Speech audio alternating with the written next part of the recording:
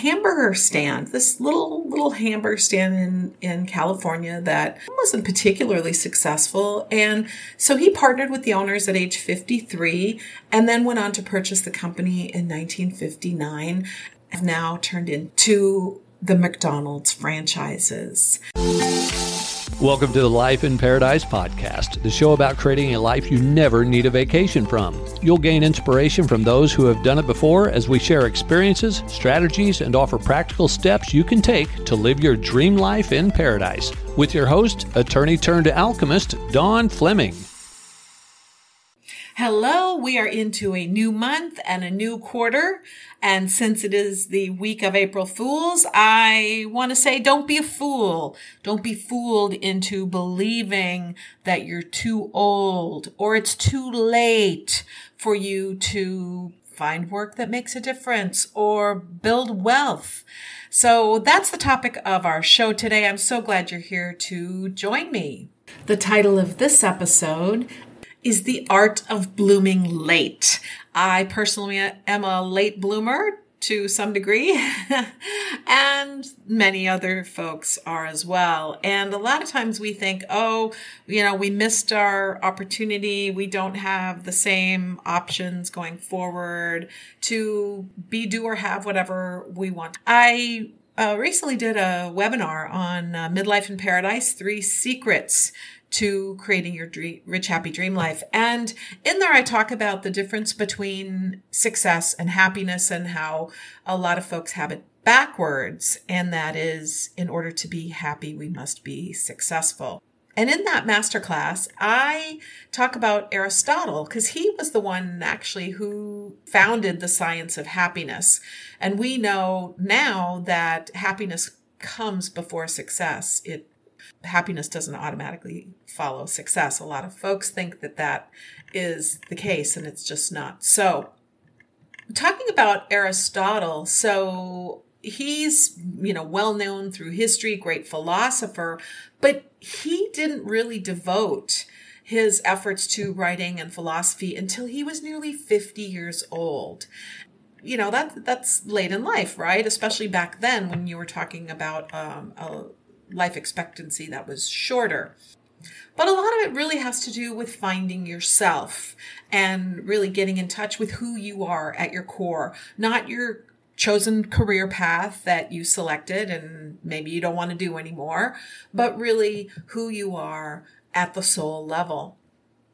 Maybe you are in a job where you're underpaid, you're feeling unfulfilled and restricted by not being able to do the things that you want to do.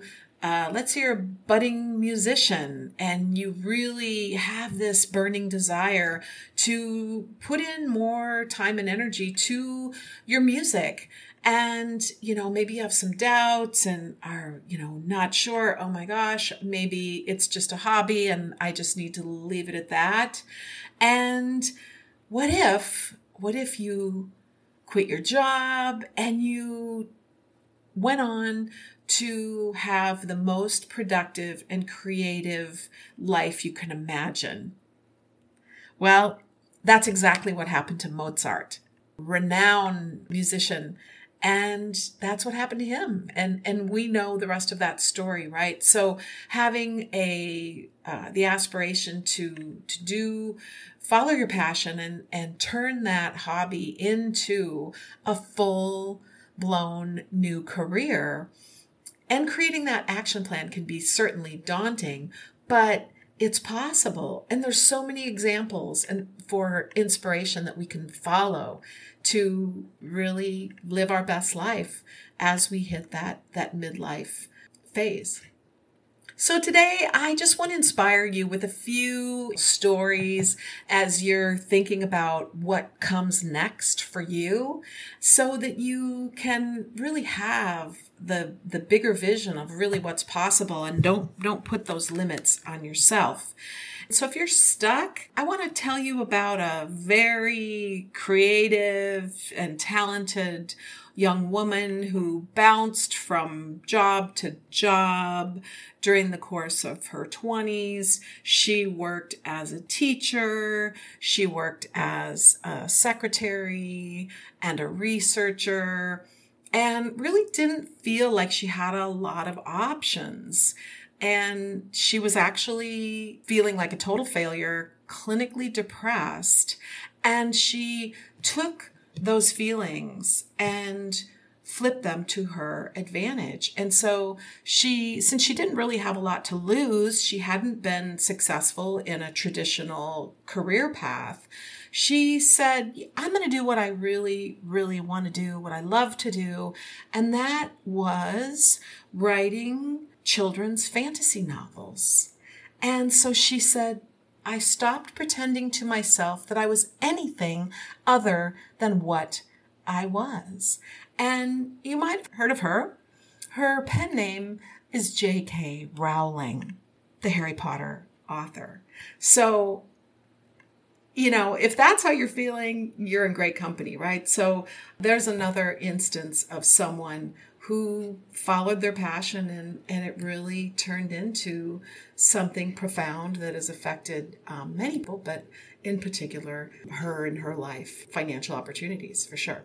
Another one of my favorite late bloomers is a gentleman who, after World War I, was a salesman for milkshake machines. And he was in California selling his milkshake machines and really saw an opportunity to work with a hamburger stand, this little hamburger stand in California that wasn't particularly successful. And so he partnered with the owners at age 53 and then went on to purchase the company in 1959 and helped develop the procedures and processes that have now turned in today to the McDonald's franchises. And while he wasn't the founder of that company or of fast food, he was essentially the father of franchises and went on to have an amazing career and be in a position financially to live out his golden years. That gentleman's name is Ray Kroc, and his book, Grinding It Out, is an awesome read, particularly if you're a business book junkie like me. I highly recommend it. Another story you may or may not be familiar with was that of Anna Mary Robertson. She was always interested in the art world from the time she was a young girl, but she didn't pursue her love of art because, she was busy getting married and raising a family and did paint occasionally for a hobby. But she, at age 67, became extremely depressed after the death of her husband. So she was trying to figure out how to keep busy, to keep her mind off of her grief. And in her 70s, she devoted most of her time to her artwork. And she never took any art classes, totally self-taught. And an art collector had seen her work hanging in a local art store, and he bought them all. She was 78 years old, and her works were actually shown in the Museum of Modern Art in New York, and later on had really appealed to a much wider audience, and she became known as Grandma Moses. And she started writing her memoir at age 92, died at the age of 101. So it's never too late. And I actually know of artists here in Isla Mujeres as well. They weren't artists. One lady I know, I did an interview with, Debbie Seal Cabanas. She is an incredible artist, and she was a nurse. She retired due to Parkinson's disease and has That's a great interview. I'll have to link to it in the show notes, but has really been able to have an amazing life and keep her symptoms at bay through the work that she's done in really producing pleasure, dancing and playing music and art, and really has done very well with that disease. Another gentleman I want to tell you about is, if you're not familiar with, who was also a late boomer, is Alan Rickman. And he got attention in the beginning from Bruce Willis, producer of the Die Hard series. And he had a degree in the arts, and that was because drama school wasn't a sensible thing to do. And then he went on to become a graphic designer and opened his own graphic design studio. But he really had this calling to act. He kept involved in it and got a big break in a play. And then he was replaced by another actor. At 2 years old, he took the role of Professor Severus Snape of the Harry Potter series, and has had an amazing career ever since.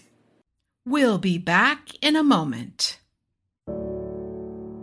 Isla Mujeres is a Caribbean jewel off the coast of Cancun. Castilito del Caribe warmly invites you to enjoy our spectacular oceanfront villa located in the heart of El Centro and a short walk to Playa Norte, which is ranked one of the top 10 beaches in the world.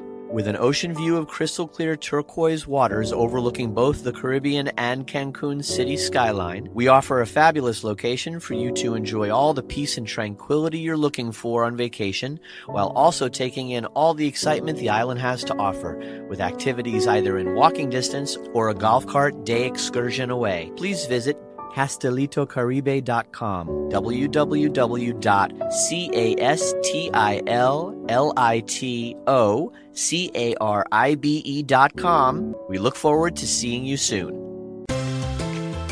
I'm so happy to have you with me for the Life in Paradise podcast. I love our listeners and fans, and we'd love to show our appreciation for you supporting the show. So please head over to lifeinparadisepodcast.com, where you can find free resources mentioned in the show, and also register for our gifts, prizes, and swag. I'd also love to hear from you, so there's a place on that page to submit your questions, comments, and requests, so I can serve you better. And if I answer your question on the show, we'll send you a free gift. Couple more stories I want to share with you. One is probably well known to you. The other one is a personal friend of mine. But as a child, her family moved around a lot. And in an effort to help with the family finances, she decided to become a teacher. And she stopped doing that once she got married and helped her husband work on their farm. Her son died at a month old, and then her husband became paralyzed. So when she was 43 years old, her daughter, Rose, said, "Mom, why don't you write a memoir about growing up on a farm in your childhood?" And so she had attempted to market her autobiography and got rejected numerous times. So she didn't give up, though. She spent quite a few years improving it and trying to make it better.